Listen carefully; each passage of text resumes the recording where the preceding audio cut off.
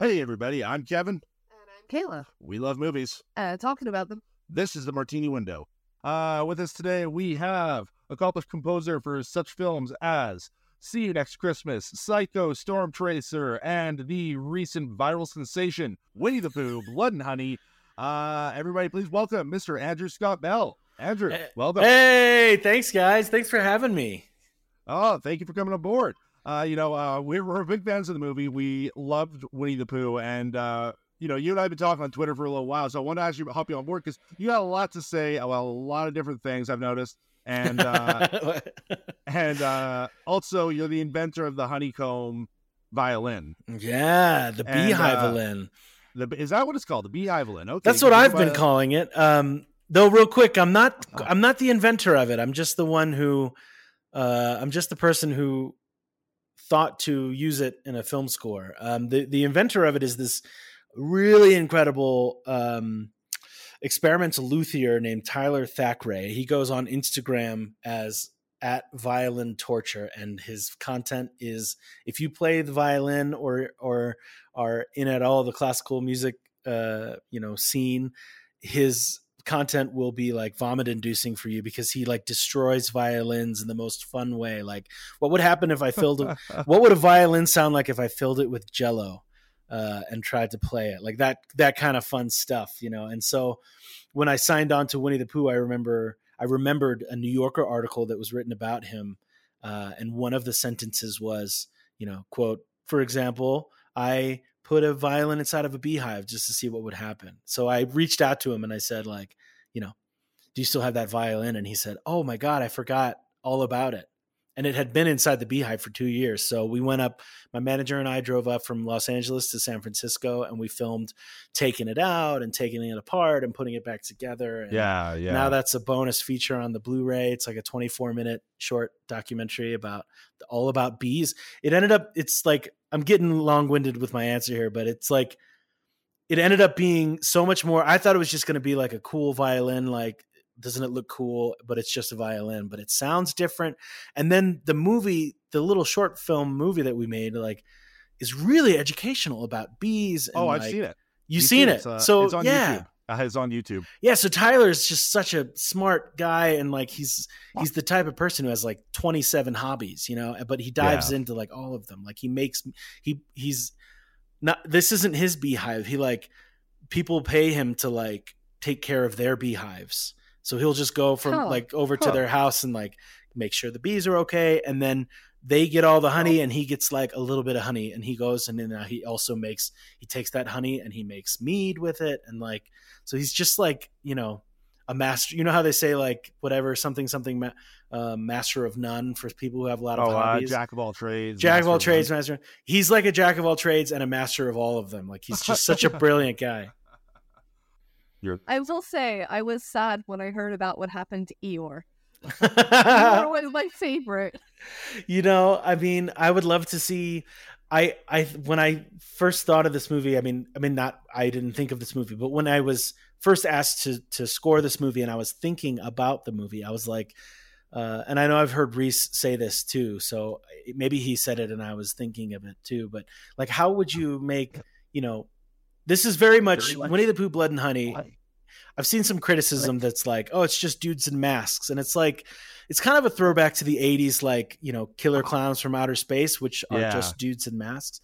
You got to suspend your disbelief like a little bit more than we are asked to do so with all the modern CGI techniques now. But it's really a throwback to that era. And like, how would we have, on a micro $50,000 budget, how would we have an Eeyore live action? Would it be like two dudes and like, with like the legs, you know what I mean? Like, trying to imagine it. But then I don't know if it must have been a podcast or something, but somebody had this really cool idea that was like, make him like a Jabba the Hutt, like immobile creature. And I was like, oh, that would have been cool. He's just like big and he's just like laying there and he can't move anymore. His tail would probably be like a spine brace with a rusty nail or something in it. Oh, yeah. Well, a little spoiler, he is kind of present in the movie, not just in the animation, but there's a scene where Pooh whips Christopher Robin with Eeyore's tail. And people have said, like, I try to digest all of this because I don't know when the next time something like this is going to happen in my career. So that's why I'm just like, I like to engage with fans. I like to I take this moment because really this could be, it's a once in a lifetime moment that I've had a movie that is spread across the world like this. And I'm trying not to I'm not a person who wants to take something like that for granted. So I've seen people take say it all in, right? Yeah. And meet all these fantastic people who either appreciate it or, I mean, there's plenty of great jokes at our expense that are, if you're not thick skinned, you might be offended by, but that are just funny. Like it's been fun to read everyone's criticism, feedback, so long as it's not constructive or aimed at the filmmakers, it's been great. But one of the things I was saying is that I saw was like, how could Eeyore's tail make just the hair of his tail rip Christopher's flesh? But as you point out, if you're Winnie the Pooh aficionado, you know that Eeyore's tail is pinned on by a nail or whatever, a tack. Correct. So that's what's ripping the skin do off. These people have the right to complain if they don't understand lore? I'm just saying. Yeah, the lore is an interesting question because I don't want to go too far down a rabbit hole, but there's confusion with how much is Disney's edition and how much is in the book, and we only had access to the original book. So, for example, something like "Oh Bother," I feel like I heard Reese say that "Oh Bother" is not in any of the books, or if it is, it's not in the first book. So we couldn't have Winnie the Pooh say "Oh Bother." We also couldn't have Tigger in this movie because he's introduced in the second book, which is public domain in 2024. There's a lot of things that we couldn't use because those are Disney's creation. And even just the existence of a voice is such a subjective opinion-based thing. If we had Winnie the Pooh talking, how close could we get it to Disney's version? There's no other version of on-screen Winnie the Pooh talking. So, because it was a book and then it was Disney's and then Disney bought the rights to it. So Jim Cummings is more or less not just the definitive voice, but pretty much the only voice of Winnie the Pooh. Right. And so how could people wanted to hear Winnie the Pooh talking and saying catchphrases, but how could you really realistically do a voice that would scratch that nostalgic itch for people that wasn't a legal offense suable, that of which Disney could take action for? Does that make sense? No, because it makes a lot of sense because they own that voice line very very closely. These two movies have amazing music, and that's my bridging commonality here. Well, first of all, thank you for the compliment. I think I think Reese was you always kind of, every time I work with a new director, it's you feel out their preferences and you feel out their tastes. And Reese, as I was pushing the envelope a little bit, he never really pushed back. So it was really fun in that way. It's a micro, it's not even a low, it's a micro budget horror slasher, B movie. It's really it's almost like a satire of those 80s low budget movies that we Blood Rage or something like that are just so ridiculous and fun to watch because they're just absurd. I mean, how can you watch Winnie the Pooh running with a machete and not laugh? That's the plan. I mean, if you're walking into that movie planning on taking it seriously, I mean, that's the problem with yourself, really. I think some people did. I think some people do think that we were being serious, that we were lacking in humor. But I think there's kind of a fine line where if you're trying to be funny, then it becomes like Zombievers, which is super fun. Love that movie, but it's not very fun movie. But we were trying to make, I think Reese was trying to make, and the whole creative team was trying to make humor in taking it seriously, therefore being funny. If that, it's such a weird thing. It is just a straight up slasher movie where you have Winnie the Pooh and Piglet there, and I think that's what's great about it. I actually found that I really liked the set design because it almost leaned into more of a Texas Chainsaw Massacre style of, where a lot of the kills in that took place. Yeah. And I felt that, that really visually put to me, this is the kind of movie I'm watching. I love B movies. I love that kind of thing. I felt like the set was okay, this is what we're in for. This is great. Yeah, exactly. Yeah, that set is a lot of fun. I mean, I don't know. I don't know how much of it was there previously because I know they rented some Airbnbs, but I'm sure they had set dressing and stuff. I met the makeup effects artist. She's fantastic, but I don't think the set dresser was there at the premiere in Mexico City. But yeah, I mean, I love Vince, the cinematographer. I've known him for years. And the look of this movie is, he does such a great job. I think the whole team, like we all pushed it beyond its budget. If you really know how much it costs to make a movie, like we made this for $50,000. $50,000 is like how much, Universal spent on food in a day for Halloween Ends. You know what I mean? Yeah. Like that's the perspective we're talking about, is like, that's the catering budget for a day on a huge, massive, big budget movie. Oh, I understand completely. Yeah. I have my own feature coming out in July with Girl Gone Bad, and I'm not going to announce our budget, but I'll tell you, it was not 7 digits. Yeah, no, exactly. I mean, we can make that movie, and it's not like cruel to say that we're all like, we were just all on board. Like nobody was feeling shafted or anything. Like, we were all just like, we all just wanted to make this fun movie that was crazy and over the top. And my part, being alone in my recording studio, was to, have a choir singing Latin, but the Latin translation means blood and honey, like how silly and dumb. I think we're going to take that farther in the, sequel, where it's like, we're doing Honey Never Dies. Was that the name of it? Honey Never Dies, the sequel? Was that the name of it? I thought I remembered a sequel title now. I think we made a spoof because in Mexico, we were number 2 or something like, or I can't remember where we were on opening weekend, because it opened in Mexico for a couple of weeks before it came to the rest of the country, and I remember before that, it came to And even though Avatar had been out for months, that was the only one that, like, or maybe we beat it or something. I don't remember. It was either we were just below Avatar or just above Avatar. And so we joked about saying that we were going to call the sequel The Way of Honey. That's what it was. The Way of Honey. That's what it was. Do it. Yeah. Do it. Yeah. Yeah. So I think we kind of like tried to, I mean, that's the thing about this, the humor in this movie is that it's like, it's not jokes. It's not, funny lines. It's like the absurdity of the situation, and the music. I think we did that in the music too, which is like, if you're just listening and you're just like, oh, this is a choir chanting Latin, you're going to go, this is super serious. Like, why is he going so hard?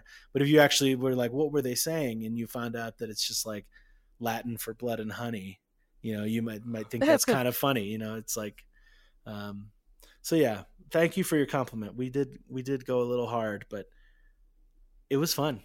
It was a lot of fun. The fun comes across on screen. Oh yeah, absolutely. So the music goes hard in a Goofy movie. Yes, it truly does. Good segue. Well, I stole it from you, so. Oh, golly. Yeah, it really does actually. By Carter Burwell's score in general is just fantastic in it. But so I think a lot of people miss that. I don't think a lot of people know that this is a Carter Burwell score and songs, because it was early in his career. Disney had some real, like, a lot of people that they had in those 90s years and the Renaissance years really went on to big trajectories too, though. And I mean, you look at the fact that you had Alan freaking Menken writing the songs for Beauty and the Beast. You look, it never surprises me to see who came out of this era of Disney animation and who went on to great lengths. I mean, Brad Bird's a good example, but he was also he was rocking with Simpsons at the time too, though. Yeah. Brad Bird, there's a really cool documentary about him and his time at Disney, and then how he kind of left Disney, and I think it goes all the way up to like him and Pixar, but it's a really I can't remember where it's on. It's probably not Disney Plus, but it's probably on Netflix or something. But they all have such great stories. That the 90s era Disney movies were kind of experimenting, I think. I mean, even just, this isn't, I mean, it's lumped in with the 90s because I think it's 89, but Little Mermaid was such a risk, I think, taking, because at that time, Howard Ashman and Alan Menken had done a couple of things, but most notably, and it was off Broadway. It wasn't even like a huge Broadway smash. It was like, down the street was Little Shop of Horrors, like this at that time, a really indie little. Yeah. And I can't remember if the movie came out first or whatever. That might have happened. One of our favorites, actually. When did the movie come out? Did it come out before? I think the movie came out after the stage musical. I think 1986. Okay, so they had a big movie. Then it's less of a risk than I was thinking. Yep, 1986. Yeah, right. So it's maybe less of a risk, but still, like, to bring those guys on from that movie to do like a Disney cartoon, I think is like a big swing. To bring like the murdering plant guys to come and do the Little Mermaid. I agree. No, I agree completely. And it's a little bit of a weird note to that. Alan Menken also went on to write, and I kid you not, the opening musical number from Seth Rogen's Sausage Party. Oh, really?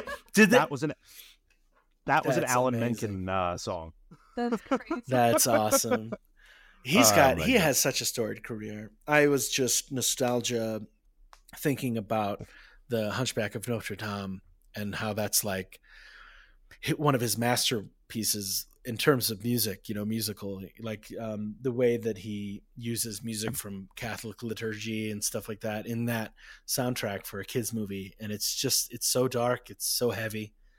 I actually find that Frollo's villain song is like, when I was a kid, that was the scariest villain song I heard when he was singing Hellfire. Yeah, Hellfire, dun, dun, dun. And actually also like that Hellfire theme.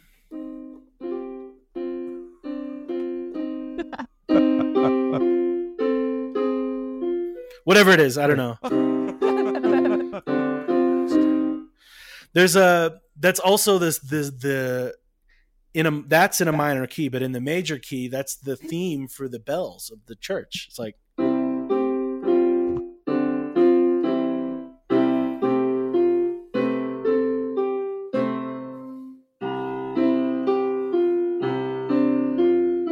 it's a really cool score. You can just see how he was just like molding, like he was playing with his thematic. He always does this.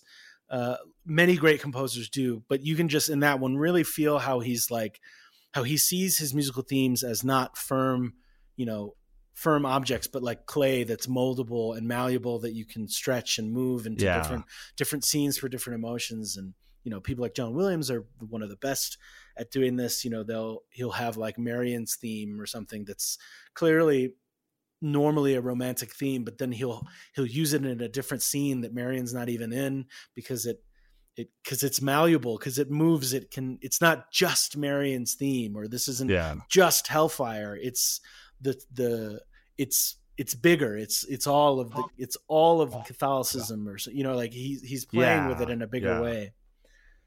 Kind of making them the music a part of the storytelling. Oh, absolutely, very big sense. I feel like most music's job is to do that as a composer, though. But I'm not a composer, so maybe I'm talking out of one ear. No, it absolutely is. Yeah, Kayla, what were you going to say? I love that with music, and what I find with a lot of composers is you're able to bring in influences and elements without having to have them be the spotlight. So you can get your ideas in there without having to justify it to producers as a big thing in the script. Right. Like you can put all of these influences together in a way that's really subtle and just like hope that people get them. Yeah. Mm-hmm. Yeah. I think at least in film, I often think of my job, or at least one aspect of my job. There's much more to it than what I'm about to say, but I often think of my job as almost like a highlighter, in that, like I'm there to highlight certain elements that are there in the script. Like, in Winnie the Pooh, for example, like there's an element of abandonment that is a streamline, the trauma from being abandoned. There's it's a B movie, silly, goofy thing, but like there's still a theme throughout that movie that I tried to highlight or bring to the surface, bubble up to the surface musically, between Christopher Robin and Winnie the Pooh. And the feeling that the guilt that Christopher feels that he abandoned Pooh, the anger that Pooh feels, and the trauma from being abandoned, those things that, are in the script not necessarily like spoken, but definitely there in feeling throughout, like as a thread throughout the whole movie. Yeah. Our job as composers is to kind of highlight that and maybe raise it up a little bit so that people feel it, even if it's not being said, So I think that's a great point, Kayla. I was just going to say, it really sounds like a case of like, no job too big, no job too small, right? Like you, even if you have a B movie there, you still have a movie which has a story to be told. And I think it's important to hear what you're saying, that, you're treating it the same way you would treat some prestige drama. You know what I mean? Absolutely. Yeah. Yeah. There's always, I can't remember who said it. There was a film composer interview, and it was like, I in order to do my job and like still love myself after, like I have to fall in love with the movie every time. Yeah. And I just, so one of the things that I just like hate hearing is when somebody says to me like, "Oh, I didn't really like the movie, but like I loved your music." I'm like, "Oh," like I know people have said that to me a lot, but like, and they think they're complimenting me, so I don't like, scold them, of course, or anything like that. But a little bit, I'm like, "Oh, but I love, like, don't you see the movie that I see?" Because like, maybe it's just because I've spent so much time with this movie and read the script over and over again, watched it every scene, like, dozens of times, multiple dozens of times as I'm working on it. It's like, oh, but it seems like you might be missing something that I know is really great in there, So I feel like I fall in love with all the movies I work on, and give it all, give my best for everyone. Yeah, which is interesting the way you say that too. How you're saying, why can't you see the movie I'm seeing? Is when we actually were talking about a Goofy movie, this wasn't a critical success when it first came out. It wasn't. No, this was a very different movie for Disney at that time. Like, we were watching it just for recording this last night, and I haven't seen a Goofy movie since I was probably about 12 years old. And I'm in my 30s now, and so I'm watching it for the first time since then. And I think I told you on Twitter last night, this thing has just shot up so many spots in my Disney rankings. It's such a nuanced, nice personal take of a story. Yeah. And I don't think people were ready for that at that time for Disney. They weren't ready to see our entire story is just going to be a dad and his son on a road trip. This is like John Hughes stuff, man. This was a John Hughes movie starring Goofy and Max. Absolutely. I think it opened, opening weekend, it opened number 2 to Bad Boys, of course. Because that was, or Bad Boys 2, I think maybe the sequel. Well, I mean, it's Bad Boys. It's Bad Boys. It's Will Smith. It's amazing. It's amazing. Yeah. But then the other problem it faced was, I think a month or a month and a half later was Pocahontas coming out. So like everybody who was going to see one Disney movie that year or whatever, like similar to I think the Solo movie had the same problem, which like they changed the release. Actually. Love that movie. It's such a fun, like Indiana Jones kind of treasure hunting or something, kind of movie. It's super fun. Yeah. So it did have some problems, but you're right. I think people weren't ready for it, or didn't really know what to expect. Though I have my theories on this movie and why it hits so well, and we'll get into that, I think, a little bit later. I want it to happen more naturally, but even though it's like so different from Beauty and the Beast or Pocahontas, where there's like a love interest and a villain that you have to kill and defeat at the end, it's not that movie at all, but it still follows the musical formula of the Disney Renaissance that I think is fantastic. And the characters, like you were saying, there's a love interest, and there's all those like hallmark points of that kind of movie. I find that the characters in this are written to be very nuanced. Mm-hmm. I like that Roxanne, when she's doing the aerial thing, gets her hands caught in her hair, and she's also a really awkward teenager. Mm-hmm. Yeah. And in another movie, she would have just been perfect. She would have been the popular girl who didn't do anything awkward. Right, and I don't think she, it's interesting too, because like I don't think she is the popular girl, because in that opening number, which which if you're a Disney fan or a musical theater buff, you know that like almost every musical ever in the history of the world starts with an opening ensemble number to establish like, you know, the feeling and energy of the musical, the show, or the movie. And in this one, it's the, you know, after today our brains will be snoozing, right? That opening number has some, like the whole span of like all the cliques. Like they've got some goth kids, they've got the popular girls, you know, they've got the jocks. So like if you see the whole school, like I don't think Roxanne is like the popular girl, you know. She's maybe like a little bookish. She's friends with the valedictorian, you know. She definitely seems a little bit more academic than anything else. Yeah, and I think you're right, Kayla. Like in any other movie, she would be like the cool kid, hot chick or whatever, you know, that stereotype that is in so many of those movies that the goofy kid is crushing on and sees as unattainable. But really it's just like he's just shy about this girl that he likes, and she's not like the top of the popular team, you know what I mean? She's just somebody that he likes, and I think that's really nice. And the first time you see her, she helps him up after some kids are bullying him. Right. And they're both very shy. It's very sweet. They're both very shy together. He does that laugh and she, you know, he thinks it's so terrible, you know. But in reality, it won her heart. I know. It's such a sweet movie. It's such a sweet movie. And Caleb, onto something too. Like the one thing I found about this movie, for a Disney movie especially, these are very realistic teenagers compared to a lot of what you saw in the era, what you see now.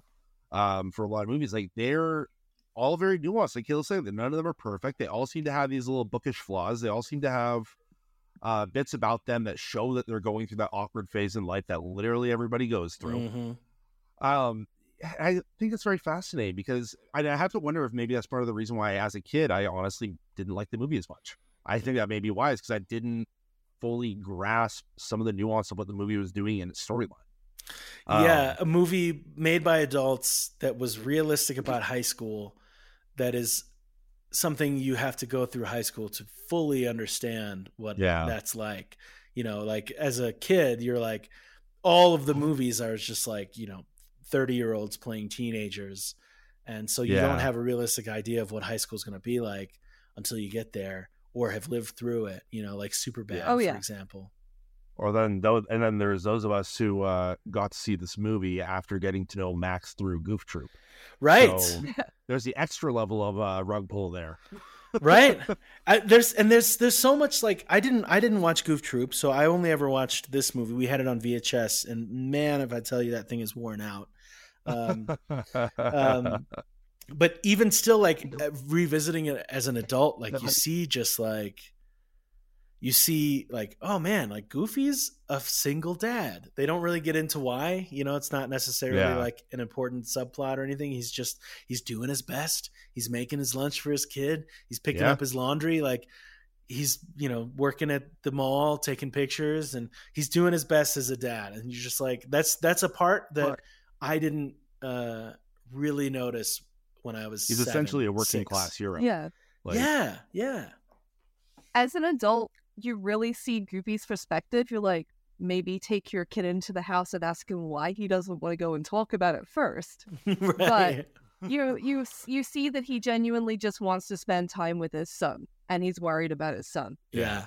But you see, the problem, as Ryan George would say, is that if they talk about that at the beginning of the movie, then the movie doesn't happen. Then it's a really short movie.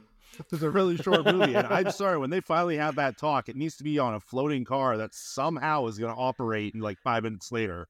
That's floating down a river. Well, can we talk now briefly about like the musical numbers in this movie and the function that they serve? Please do. I think this movie is the smartest of the Disney Renaissance movies because there's not like a clear villain. There's not like a way. You know, at the end of the movie, there's not like a throwing Scar off of Pride Rock. I win. The hero wins the day. You know, the conflict resolution is very different at the end of this movie. But like, so for example, the opening number is a big ensemble opening number, and it's everybody singing how excited they are that it's the last day of school and what they want to do with the summer. And everyone's, you know, everyone's wants are superficial. I want to up with the comics. I want to read comics all day. Somebody says I'm going to want to live at the pool, or going to live at the mall, hang out at the pool. The bus driver says I'm going to sit on my butt. Everyone's talking about what they want to do. The movie. Yeah. But then Max's I want to be noticed. I want to be more than just a goof.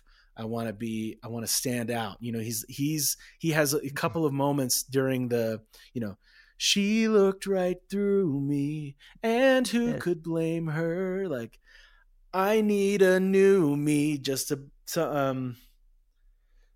some positive proof that I'm not just a goof. Like his I want is a little bit deeper, which makes us connect to it. But this function of like an opening ensemble piece doubling as the I want song. So for anyone who doesn't know what an I want song is, it's like, that's the like pivotal, you guys know, I know, but anyone listening, that's like the pivotal song, like, part of your world. That's where the main character sings like, this is what I'm looking to get from this story that you're watching. And in Beauty and the Beast, they paired together a couple of years before Goofy Movie, they paired together the ensemble and the I Want song so that the movie just starts like, boom, off to the races, like, let's get this thing going as fast as possible. Here's the ensemble, and this is what Belle wants. Let's go. We're in the movie. And they did that in this one too. This opening ensemble is not only Max's I Want song, but it's like the entire school's I Want song. And in juxtaposition to their like superficial, like, I want to sit at the pool, and Max is looking for like deeper meaning in his want. We really like automatically, like, we're right in there. We're connected with Max. And then just like at the end, the Powerline song that we hear right after where that he's like lip syncing. Yeah. The Powerline songs in this movie reinforce the song that precedes them. So this one, Stand Out Above the Crowd, that is what Max is singing that he wants to do. That Powerline song is reinforcing his I want in the opening number. It's really cool. That's fascinating. I also find that very interesting with Max that it's almost like his own self-doubt is worse than anything he actually does, because he nails the dance thing on the last day of school. He doesn't have like a localized group of bullies who are just teasing him. They're just teasing him because he's unpopular. But those same people see his dance number and they're like, hey, you're one of us now. Yeah, you're cool. Hey, you got it. Yeah, which is honestly, it's like, again, as I go back to how I was saying how I last watched this when I was far younger, having been through high school, 15 years on now.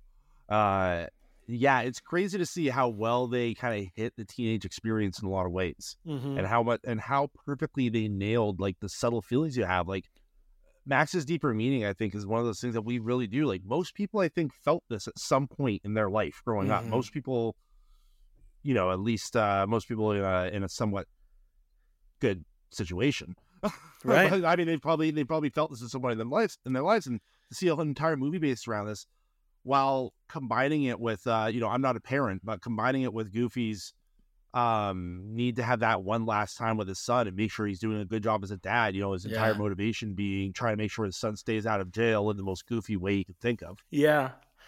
It's just beautiful when you're seeing it from the outside looking in. You're seeing that now after having had all this experience that Max has now had, and just seeing the level of it. Like, there's really two perspectives to this movie, and it came at a time in the 90s where things were really changing, and they were trying to be more hip with a lot of this. If you look at a lot of the dialogue of the time, the clothing of the time, compared to other things they were doing in Disney, and they were really trying to attract. And when you realize too, this was released in '95. I mean, smack dab in the middle of the decade. Tapes. It's kind of a nostalgia bomb movie because there's like cassette tapes and landlines and Cheese Whiz, and like and all Pauly Shore. Pauly Shore. Everyone probably, when they meet him, would like quote other movies, and I would come up and go, Leaning Tower of Cheese. It's so funny because when I've told people that, we're doing a Goofy Movie with the composer from Winnie the Pooh, Blood and Honey, the very first thing they do every single time is, all right, leading tower of cheese every single time. So I think this is just ubiquitous, actually. Yeah, that's true. He probably gets it all the time. I think I'm like the only one, and he. No, man. Oh, geez. If any younger people wanted to know like what stereotypes in cartoons existed in the 90s, just watch this movie. That's true. That's true. Yeah, that is absolutely true. The Ferris Bueller run in the beginning of it. Oh, man. And I go back to what I was saying about this being a John Hughes movie with Goofy and Max in it. Like the opening scene alone being a complete homage to Ferris Bueller. Was perfect. For sure. You know, I never noticed that. That's cool. Oh, yeah. And it's actually funny because we had just watched Ferris Bueller beforehand for another episode. And so, oh, wow. Literally those two movies side by side, and so to see the parallels with the John Hughes era was something else. It really is. It really is. Like it's a road trip. John Hughes. It starts in high school with all the stereotypes. You know, the jocks, the cheerleaders on the bus with the goth girls are like, no more pep rallies to skip. Blah. You know, it's very fun. Yeah. But then he comes home from this like Max comes home from this big. He's got a moment. He's cool now. He's gonna get what he thinks he needs. It's like these I Want songs are what the characters want, but not what they need. Always in the good musicals. Yeah. So he thinks he needs. So he's been invited to the party, and they're gonna go watch the Powerline concert, and that's when he's finally gonna like smooch Roxanne or whatever we wanted as teenagers. The peak thing that Disney teenagers want. Yes, exactly. And he gets home, and Goofy's like, we're going on a trip. And one of the things we learned from not only the I Want song, but that opening like nightmare where Max turns into Goofy, is he's afraid of becoming his dad. And like, it's not just like, I'm taking you on a road trip because I'm worried about you. Yes, that's true. But it's also, this is what I did with my dad, and you're going to use the same fishing pole that I used. And here's my life vest from when I was your age. And we're going to take the same route that I took. And it's like, it's this existential dread that Max is feeling, like, you're trying to turn me into you. And that's the every fiber of my being doesn't want to be you. So in this function, like, as we just had all this, it's very clear that Max is the main character of this movie, which is silly because it's called a Goofy movie, but it's like through the lens of Max that we really experience most of this movie. And then in the middle, we start to get a little bit more Goofy, Goofy's perspective with, when they're at the hotel and he's, with Pete's intervention on the whole thing. Yeah. Under your thumb, Goof, which I think is another great perspective of this movie, by the way, to see how, I equated it to like a Homer Simpson, Ned Flanders type scenario where it's like between Pete and Goofy, at least in the series, they kind of had a Homer and Ned scenario, but really like reversed, right? Yeah. Yeah, that's interesting. It's not 1-to-1, but you see how Max, his relationship with Goofy, like he may not be the same dad Pete is, and Pete might have PJ under his thumb, but he doesn't have his love. You know what I mean? He doesn't know what's going on in his life. He doesn't. PJ's not going to come to him and tell him. He fears his dad. He doesn't. He doesn't respect him. Like, how many times do you hear in the movie? Oh, my dad's going to kill me for this. My dad's going to. It's. And again, what's his name from Ferris Bueller? Yeah. It's Cameron from Ferris Bueller. Yep. But that's such a realistic thing. Like, Pete at no point in the show or the movie has ever, in my opinion, ever shown himself to be a loving, caring father to PJ. Right. He's the kind of person to be like, I feed you and you have a roof, then that's enough. And right? those dads really exist. Yeah, they do. They do. They really do. And, you also see, they didn't show it in the movie, but in the original series, he also had the sister Pistol. Pistol Pete. She didn't have the Grip Troop series. She never appeared in the movie for some reason. Pete. But, oh my goodness. But with, between Pistol and PJ, you got to see the favoritism difference between those two and how Pete treats them. And you didn't see a lot of that here, but I think you saw more than enough of Pete, deriding his son to make up for it. Yeah, I think you don't see the sister because they're just like Goofy and Max. They're on a dad and son trip. Yeah. It's just the two of them going camping, or really glamping with that RV. But that dad son relationship is like pivotal to this movie, and it's so interesting. Like totally unplanned, totally on accident. But happy Father's Day, everyone. We're recording this episode on Father's Day, a movie about a father and son, multiple fathers and sons. This is timed really nicely. All right. Go watch. Happy Father's Day. Happy Father's Day, everyone. Go watch Goofy movie and call your dad. But that relationship between father and son, like as the movie starts to, at the inciting incident of like, we're going on a road trip. Yeah. Goofy is the villain in this movie. Goofy is the Ursula. Goofy is the character that is standing in the lead character's way of getting what they think they need, which is what they want, but not what they actually need. And he even has a villain song that plays next. It's an On the Open Road song, but it's still presented in conflict through Max's eyes. There's this like, do you need a break from modern living? And like, but Max wants to go to his friend's party and watch a Powerline concert on a big screen TV. Like Max does not want a break from modern living, And there's this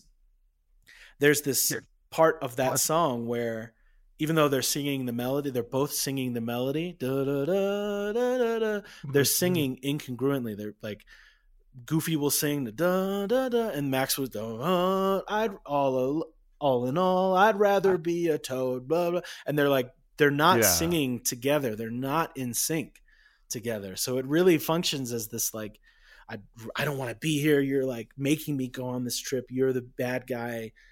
He gets his own villain song, but it's like if you're not looking at it through that lens, like it's just a fun musical number on a road with like all these goofy characters, like a corpse like pops out of a hearse, starts saying like, but it functions narratively, I think, as the villain song because it's like even in the same kind of, maybe a little bit earlier than Ursula's, but I think it is like right around the same. You could look and like within a couple of minutes, it probably plays at the exact same time that like Poor Unfortunate Souls plays in Little Mermaid, for example. That's true. And it's, that's what I mean when I said earlier that like, even though this movie feels like it's completely different from any other Disney Renaissance movie, they found a way to do that within the Disney Renaissance musical theater formula that they've created during the late 80s and into even still today with Frozen. It's true. Yeah. You are right. Like, it does follow that structure pretty well, exactly as you're saying. And even within that song, if we were to treat it as Goofy's villain song within this movie, you even see visual reminders of why he's doing this. You get the convict going by in the paddy wagon, giving you a moment to be like, remember, he's not doing this because he's vindictive. He's doing this because he loves his son. Right. So it's like you still can't treat Goofy as an all-out villain because you kind of want both of these people to get what they want. Right. And that's what you were saying, Kayla, about these characters being far more nuanced than, Scar or, Iago, not Iago, in Aladdin, Jafar, who just like want to take over the kingdom and for just purely evil reasons. They're just bad. It's black and white, clear cut. It's Darth Vader and Luke Skywalker. It's isn't that. It's like characters with, depth and different needs that go beyond just like, I want to rule. Yeah. I definitely agree with they seem to be people with conflicting needs. So no one's from their own perspective, they're all kind of the hero of their own story. But you were speaking about a villain song, and this isn't really technically the villain song, but one scene, the sound design really got to me, and I felt really horrible for Max. It was when Goofy takes him to the Chuck E. Cheese place in the country, and then and Max just feels humiliated, and you hear the sound and the laughter and everything going louder, and him just kind of zoning out. It's almost, as a teenager, I remember feeling this way about things. They really use the sound design and the animation in that scene to make that like a very horrible song for Max. Yeah, very overwhelming purposely. He really feels that, and we really feel that with him too. It is overwhelming. Yeah. And the whole tone of the movie shifts at that point, doesn't it? It becomes like, even though there's some silly things like, Bigfoot and stuff like that happen Yeah. after. Which Like- I loved that whole sequence. Yeah, by the yeah. way.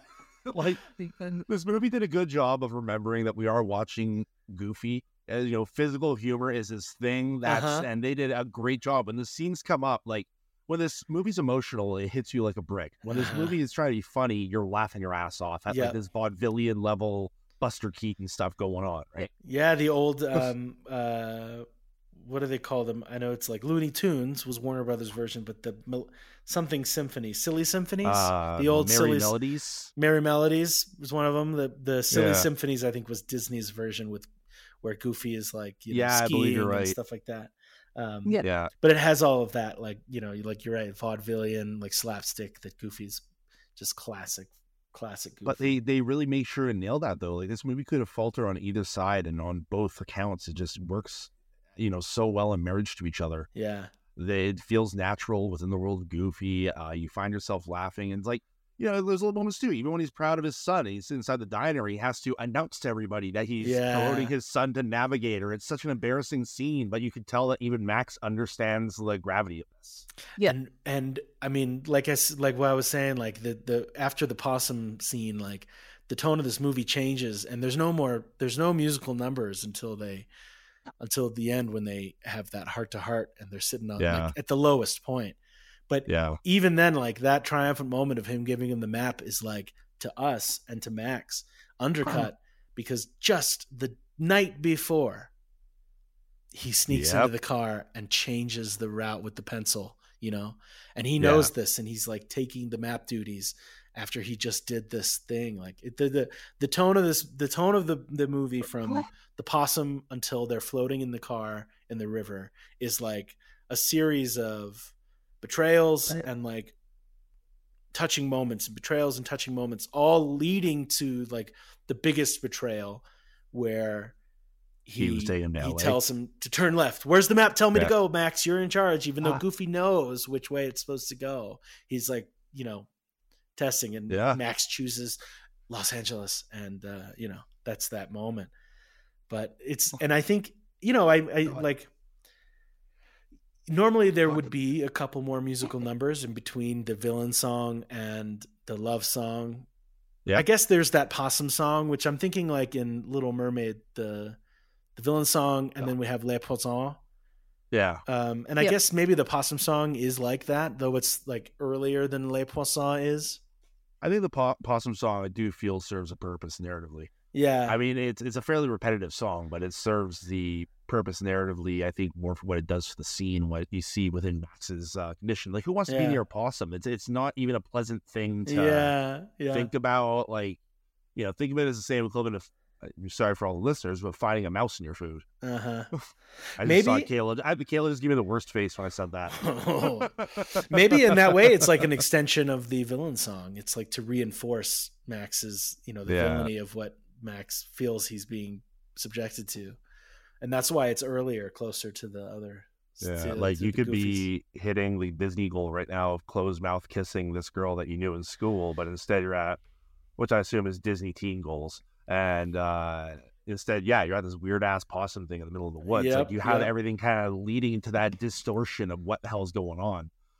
What I do love, though, is that after he gives him the opportunity to step up and be a navigator, you see how Matt changes it. So it's a lot of things that he wants to enjoy, but he doesn't forget about Goofy as long as he starts having balance. Yeah, like the big yarn and stuff. Yeah, like stuff like that, right? Yeah. But it's as soon as he started having the ability to have some independence that his father was giving him. Yeah, it's really nice, and it's Goofy kind of bucking Pete's advice. Like, I'm gonna give my son a little freedom. I'm gonna let him make some choices on this thing. I'm not gonna do what Pete is telling me to do.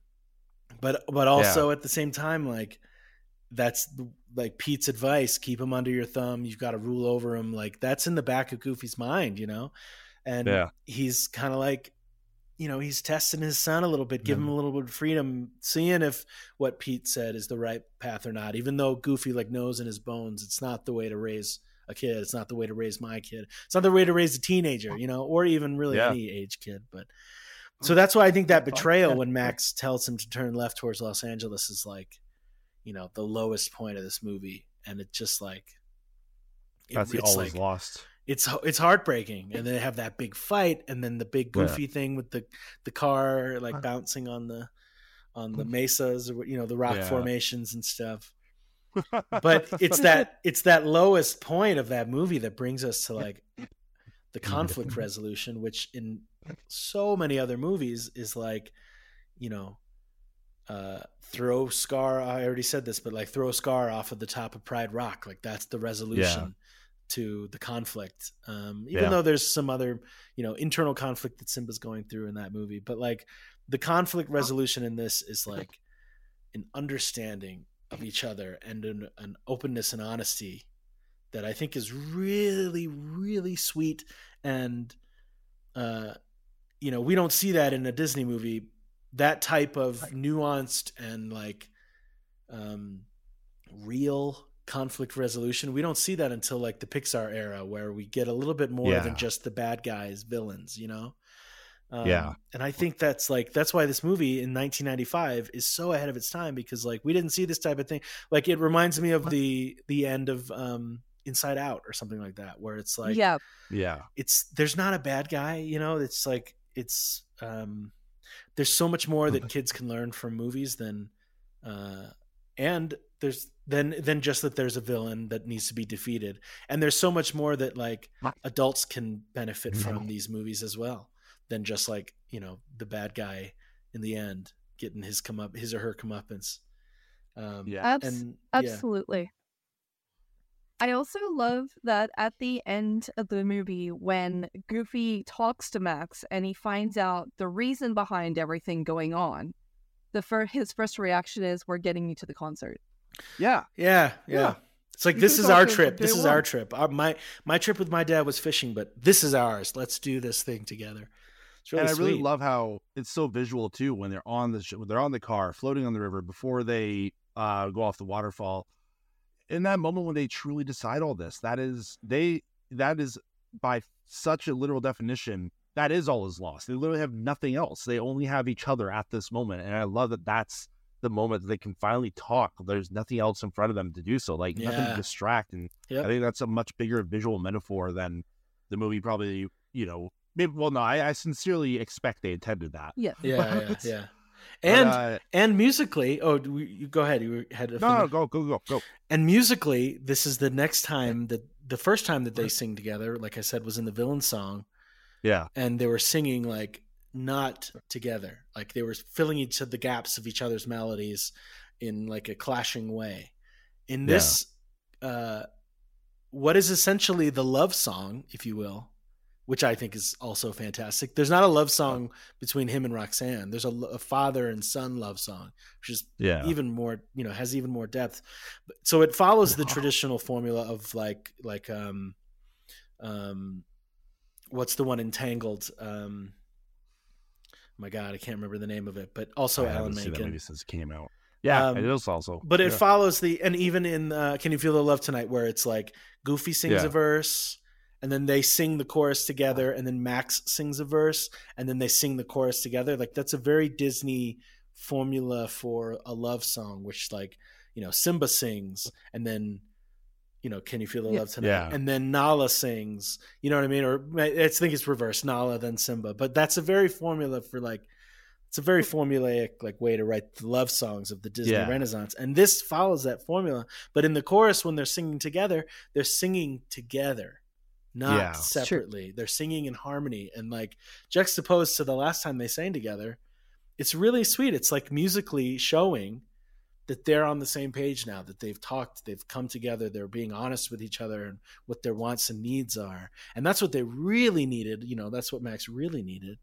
And then, like I said before, the Powerline songs are in this movie to reinforce the songs that precede them. So the next song, the Powerline song, is Eye to Eye. If we listen to each other's hearts, we're fine, we're never too far apart. And maybe love is the reason why, for the first time ever, seeing it eye to eye. And it slaps. It's such a good song, but it's like, it's just there to like emotionally like lift us and boost us up and reinforce what we just learned from the song before. It's so cool. There's 2 Powerline songs, and each of them, I think, reinforce the musical numbers immediately preceding them, you know? Also, just a dazzling animation sequence. That entire performance. Yeah. Like the perfect animation cast. in this movie. Oh, I loved it. The animation in this movie is stellar. What I'm reading is Gregory Perler, the editor, said that half the film was shot on 35 mil and the other half was edited digitally using Avid, and it's one of the first. Edited digitally. Oh, edited digitally. That's cool. Oh, that's fantastic. That's fun. Yeah. Yeah. All in all, though, this is a exceptional movie, and frankly, I actually wish we'd see more Disney movies kind of like this. I feel we did recently with the movie Onward. I thought was probably one of the closer ones I saw to that. Elemental is currently out in theaters, which the reviews are pretty decent. Apparently, it's a nice rom-com. I gotta see it. I really want to see it. They said there's no villains in this movie. It's a rom-com. Oh, that's fun. I'm very excited for that. Andrew, thank you so much for coming on to our show today. Is there anything you'd love to plug? Anything you'd like to talk about? I know your soundtracks are available online. Yeah, the soundtracks are available. Not all. I mean, select soundtracks that I've released are available on Apple Music, Spotify, wherever you stream your music or purchase music online.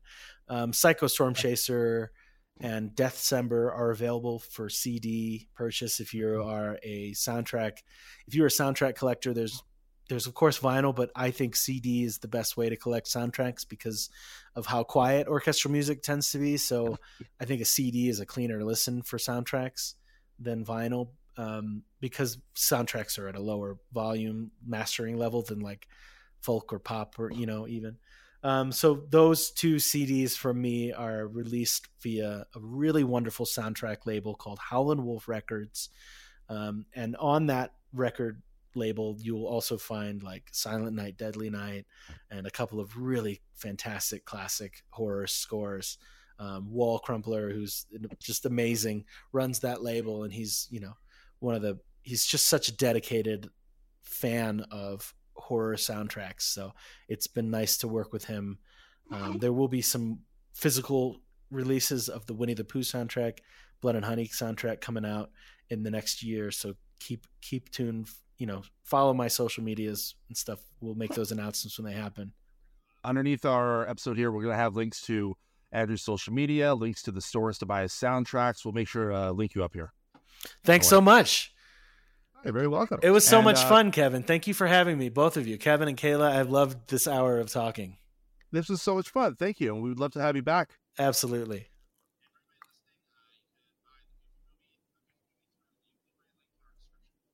Andrew, thank you so much. Thank you. My pleasure, guys. Thanks.